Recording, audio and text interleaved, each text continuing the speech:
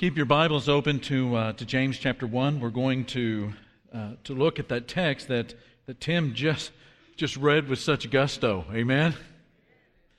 And while you're doing that, making sure that you have your outline with you that's found inside of that announcement sheet and your Bible open in James chapter 1, just a reminder that the Servant Heart Luncheon is going to take place immediately following our assembly this morning. If you signed up, and there were a lot of you that did, really thankful for that, and so is Barry Newton and all of those that are working with Barry to put on this luncheon in which you can discover ways that you can be involved in the outreach and the sharing of our faith and praying for people in our community to come to faith.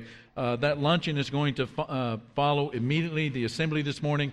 Just a reminder to encourage you that as soon as we're done here this morning, make your way over to the fellowship hall, and lunch will be served, and you'll have a great afternoon together.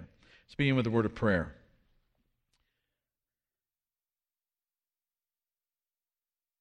Father, at the beginning of this year, we're grateful that we have an opportunity to come together this first day of the week to worship and to encourage and to hear and to speak and to give and to remember the great sacrifice John has reminded us of, Father, this morning, the great sacrifice that was made by your Son in order for us to not just be to be forgiven and to be saved, but to be saved unto you. And as we begin the study of the book of James, Father, we're asking that we not just listen to these words, Father, but we really hear them, and not just see them on the pages, but really see them in such a way that through the giving of eyes that see and the ears that hear, we discern this message, and we discern our own lives, and we discern the merging of your word in our lives together in such a way that it honors you. To this end, we ask, Father, for this blessing this morning as we open this ancient book of ancient words and study them to your glory. And we pray this in Jesus' name. Amen.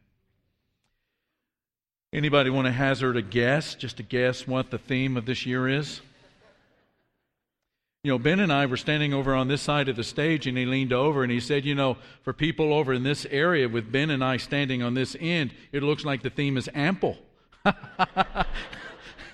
But the theme, as you can see from the letters up here on the stage, is amplify. Amplify. And as it says up there on the screen, we're going to live our faith out loud. What does it mean to amplify? Well, to amplify is to intensify. It's to magnify, to strengthen, to boost.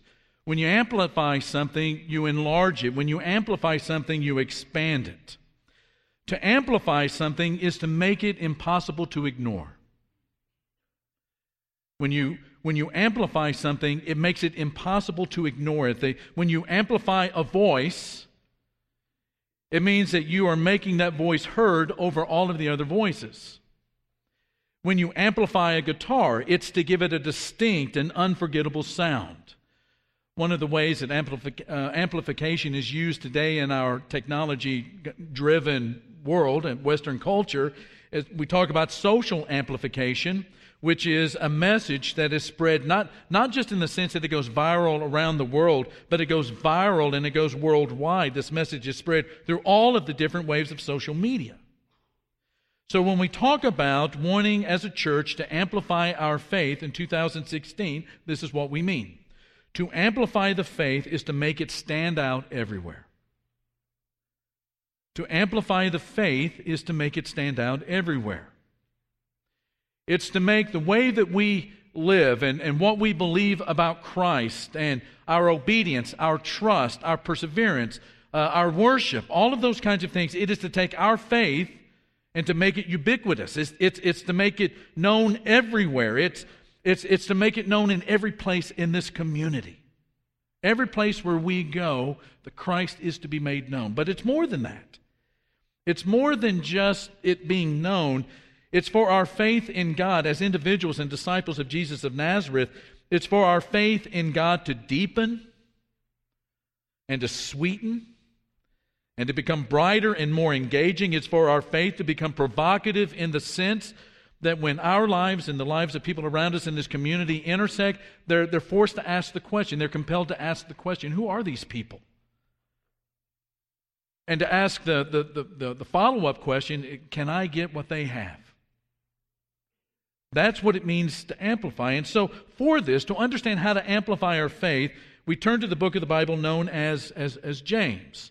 And for those of you who like to read certain scriptures or text to get prepared, your mind prepared and your heart prepared for sermons and for teaching on Sunday morning, I would encourage you over the next couple of weeks, every day, read the book of James. Just a few chapters. You can read it very, very quickly. But not just the book of James. Also read the Sermon on the Mount as it's found in Matthew chapter 5, 6, and 7. The Sermon on the Mount as taught by Jesus in Matthew chapters 5, 6, and 7. So we're going to look at the book of James. And we know with quite a bit of certainty that this book was written by the half-brother of Jesus, who was known by James. It was written probably around the midpoint of the 1st century AD, maybe 48, 49, 50 AD. It's known as a general epistle. If you look in your table of contents, sometimes they have a listing of the books of the Bible in certain subcategories. This one is called a general epistle because it's not written to any one church in particular, at least one that we know of. It looks like a letter that was written and circulated among churches, and it's general teaching about how to live the Christian faith. In fact, the letter of James is an example of wisdom literature in the New Testament. When you look at the Old Testament, you have Torah, which is the first 5 books of the Bible, the books of Moses, also known as the Pentateuch. You have the prophetic books. You have the historical books, and you also have books that are known as wisdom literature, Ecclesiastes, Psalms, the Proverbs, and it has to do with how you live your life. It's about a biblical wisdom. Now, one of the ways that we need to get our head around the way that wisdom functions in the Bible is to understand what it is and what it isn't. There's this great quote from Gary Holloway, he's an Old Testament professor at ACU, that describes wisdom in James this way. He says, the word, as we find it in James, usually refers less to factual knowledge and more to skill. A skill that you need to live, the structure that you need and the skill you need to live life in a successful kind of a way. It is more know how than know that. Particularly, biblical wisdom deals with knowing how to live. And so what James is going to teach us as disciples of Jesus of Nazareth in 2016 is how we are to live our faith out loud in this community, in the community of San Antonio. It's how disciples live faithfully and how disciples live visibly in their culture. Now, the first one of these that James addresses for us that makes the faith stand out is in the area of suffering.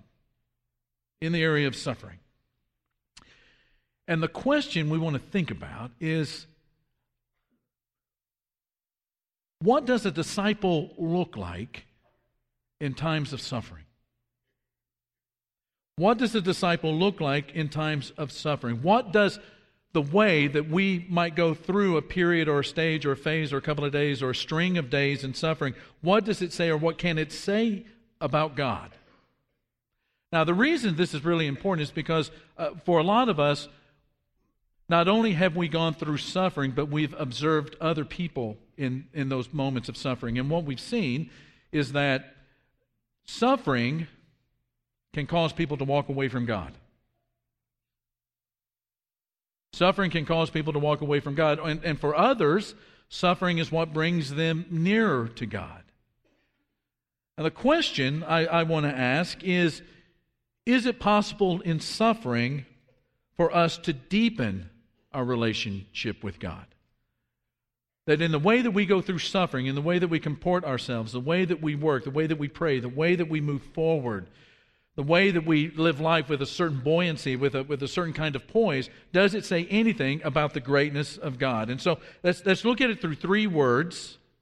They all start with A. One is anticipate. That's about a perspective. It's about anticipating the suffering coming. Number 2 is really going to be about pragmatics. It's going to be actions. And then number 3, it's going to be about a partnership that no one, the reality is that as a disciple of Jesus, none of us ever go through our suffering or through these moments of pain and agony and trouble and adversity by ourselves. There is a partnership or there's an ally that we go through all of this with. So, as we approach suffering, let's think first about anticipate.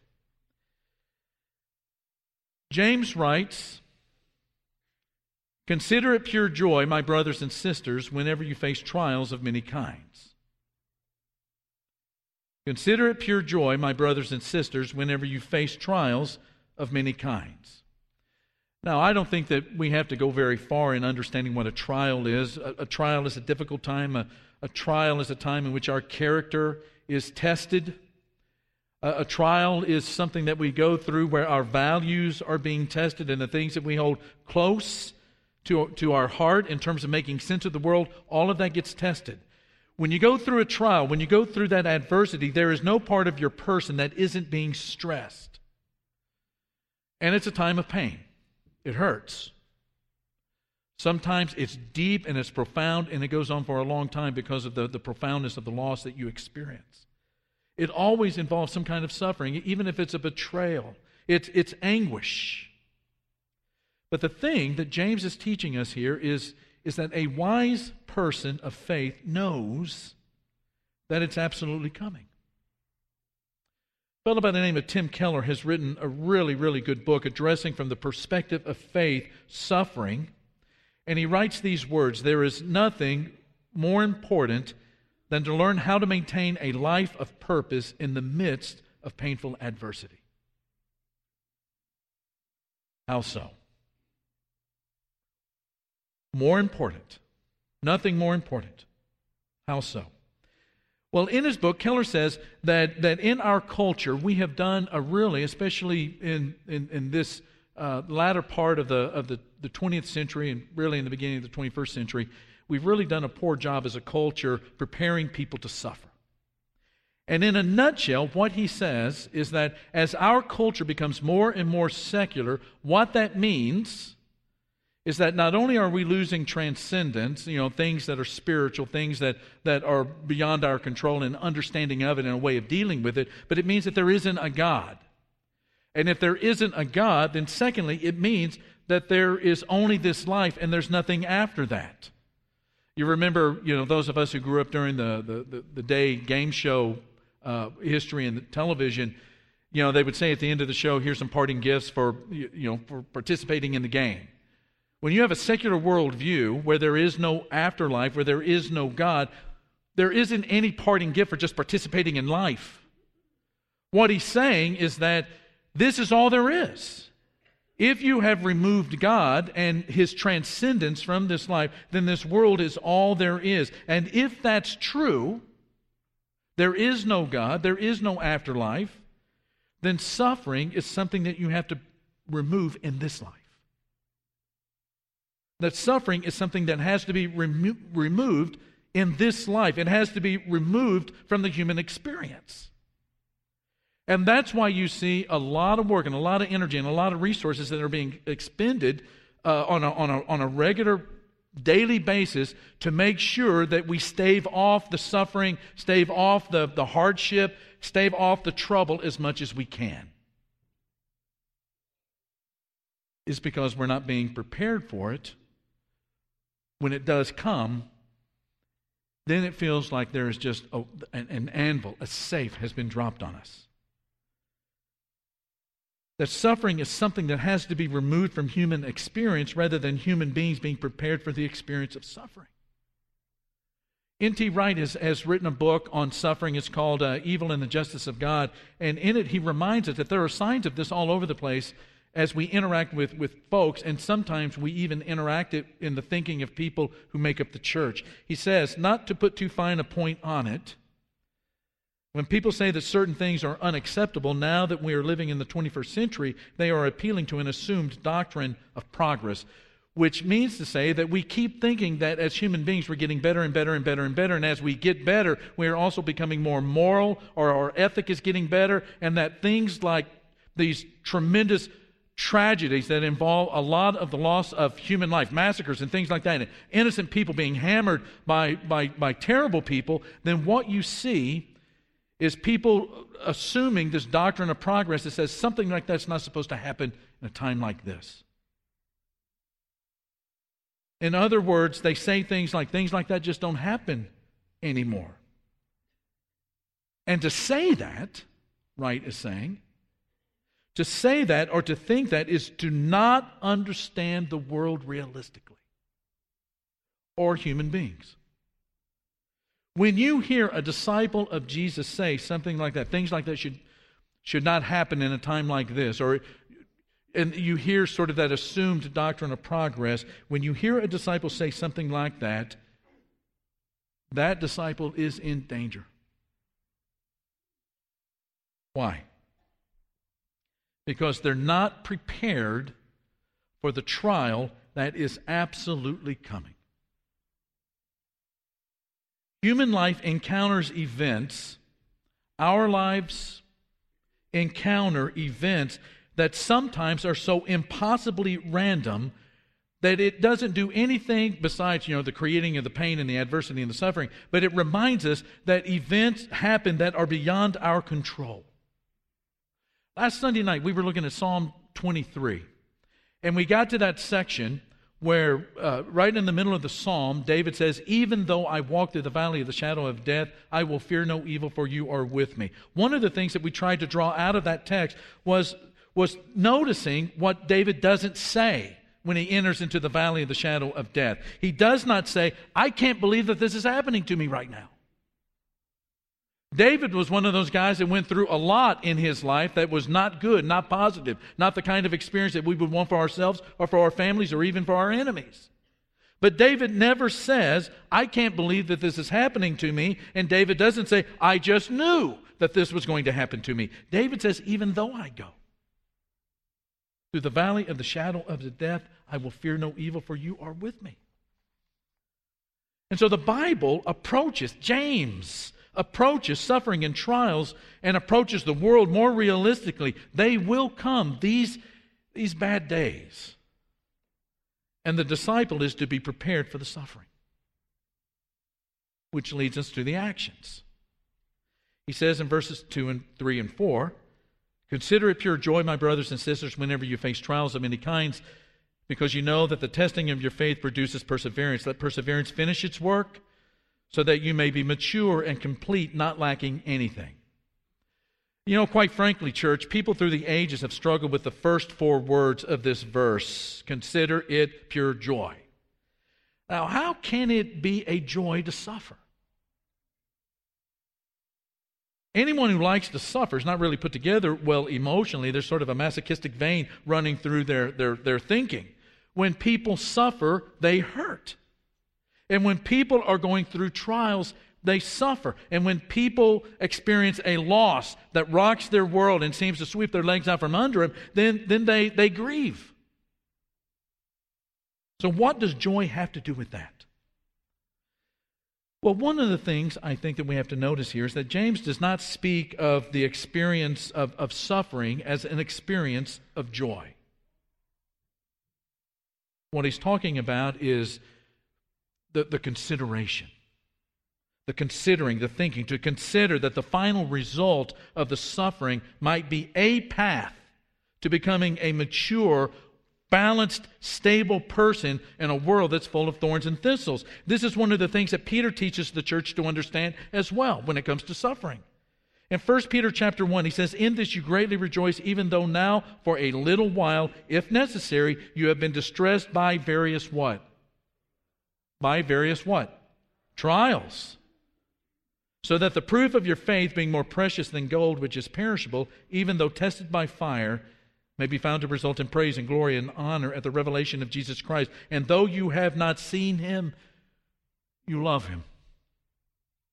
And though you do not see him now, but believe in him, you greatly rejoice with joy inexpressible and full of glory, obtaining as the outcome of your faith the salvation of your souls." There is a joy that comes to the person who understands that suffering can turn them into a diamond. A person of strength who has a kind of a buoyancy that doesn't drop down into the fetal position when life takes a turn to the south. A person that James is going to describe as perfect and complete and lacking nothing. And so there's the consideration in joy of what the suffering will bring about in your life as a disciple of Jesus. But then number 2, the second action is asking. In verse 5 he says, "If any of you lacks wisdom, let him ask of God, who gives to all generously and without reproach, and it will be given to him. You know, a lot of times when we approach these verses and the asking of wisdom, what we're thinking in our minds is that the asking of wisdom is to be in generalities. I think the request here is that this is a wisdom that he's counseling the church to ask for. It is the wisdom to be able to go through the suffering faithfully. This past week, I met with a sister in Christ, not from this church, but one who wanted to meet with me to talk about kind of an ordeal that she's going through. And we talked about it and talked about it and talked about it. And the entire nearly hour and a half, nearly 2 hours that we were together, she cried the entire time. It was a profound experience of pain in her life. Not just to be going through that trial, but to even talk about it and think about it with somebody else that's completely removed from it. And we talked about all of the different pragmatic ways that she might be able to deal with suffering until we got down to the place of prayer. I asked this sister, I said, well, you know, before she goes, you know, that's right, I just need to pray, I need to pray. And I said, hey, before you go, I want you to tell me what you're going to pray for. And she says, I'm going to pray for, I don't know, what am I going to pray for? I said, let's write it down.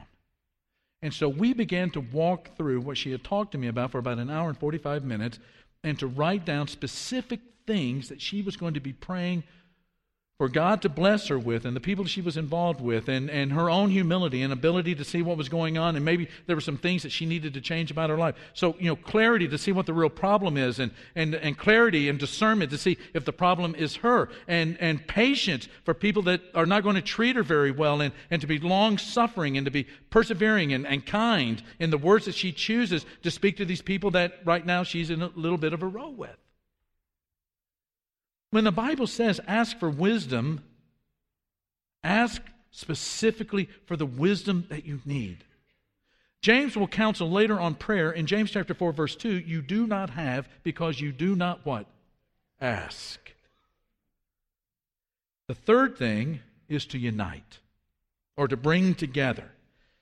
In verse 6, he says, he must ask in faith without any doubting, for the one who doubts is like the surf of the sea, driven and tossed by the wind. To not doubt is not about having these intellectual uncertainties about what it is that's going on. Verse 8, later, down 2 verses later, he talks about the danger of being a double-minded man. It's the problem of not having your mind made up. It's the difference between saying that you believe in God and then running into a situation in life, a trial in this particular context, running into a trial and realizing that, yeah, you believe in God, but there's also a couple of other things that you believe in as well. That's what it means to be double-minded. It's about divided loyalties.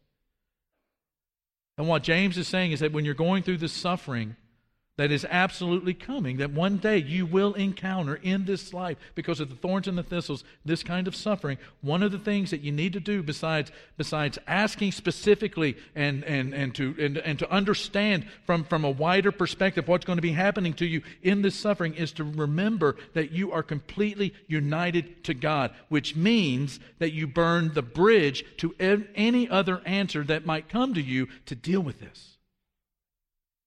It's about burning the bridges to all the other possibilities and hanging on to the God as the one and only anchor to your soul.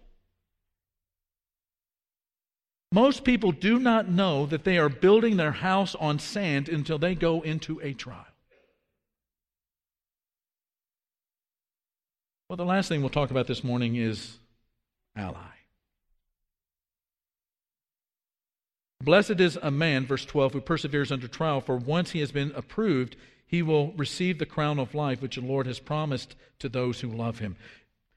One of the things that strikes me throughout this entire section, the first 12 verses of James 1, is the presence of God is laced throughout the entire passage. God is working with you through your suffering and through your trials. It's God that is granting wisdom to you. It's God who is rewarding. In other words, you are not alone in the suffering. And God is the one you love. I'm struck at the place of love, the the position, the importance that it plays in remaining faithful to God in trials. Remember the passage from 1 Peter chapter 1 that we've already looked at, that you're being tested by fire, may be found to result in praise and glory and honor at the revelation of Jesus Christ. And though you have not seen him, you what? Love him.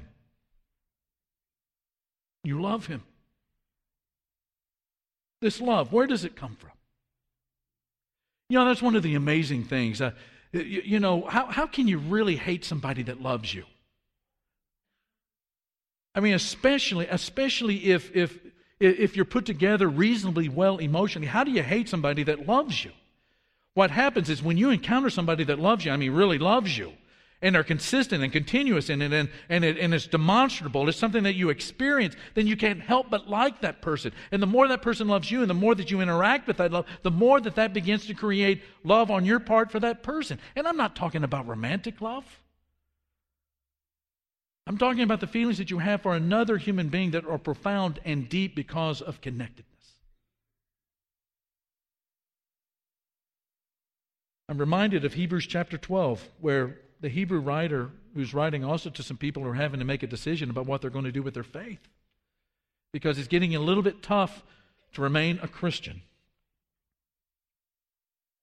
He says, fixing our eyes on Jesus, the pioneer and the perfecter of faith, for the joy set before him, he endured the cross, scorning its shame, and sat down at the right hand of the throne of God. Consider him who endured such opposition from sinners, so that you will not grow weary and lose heart. One of the things that John did really well this morning in talking about the communion that the Lord's Supper that we partake in, is it is a reminder to us that it was our sins that put Jesus on the cross. And that it's his death on the cross that brings us into relationship with the Christ and with God the Father. But at the same time, it's a reminder to us that it wasn't the nails that kept Jesus on the cross, was it? You had the creator of the heavens and the earth who said at one point that I have at my disposal 10,000 angels. I love the way that Max Lucado talks about it. He talks about the angels just ready to come over the edge of heaven and plummet to the earth to rescue Jesus. But they didn't come. Why? It took more than nails to keep Jesus on that cross. It was love. Hebrew writer says the joy set before him.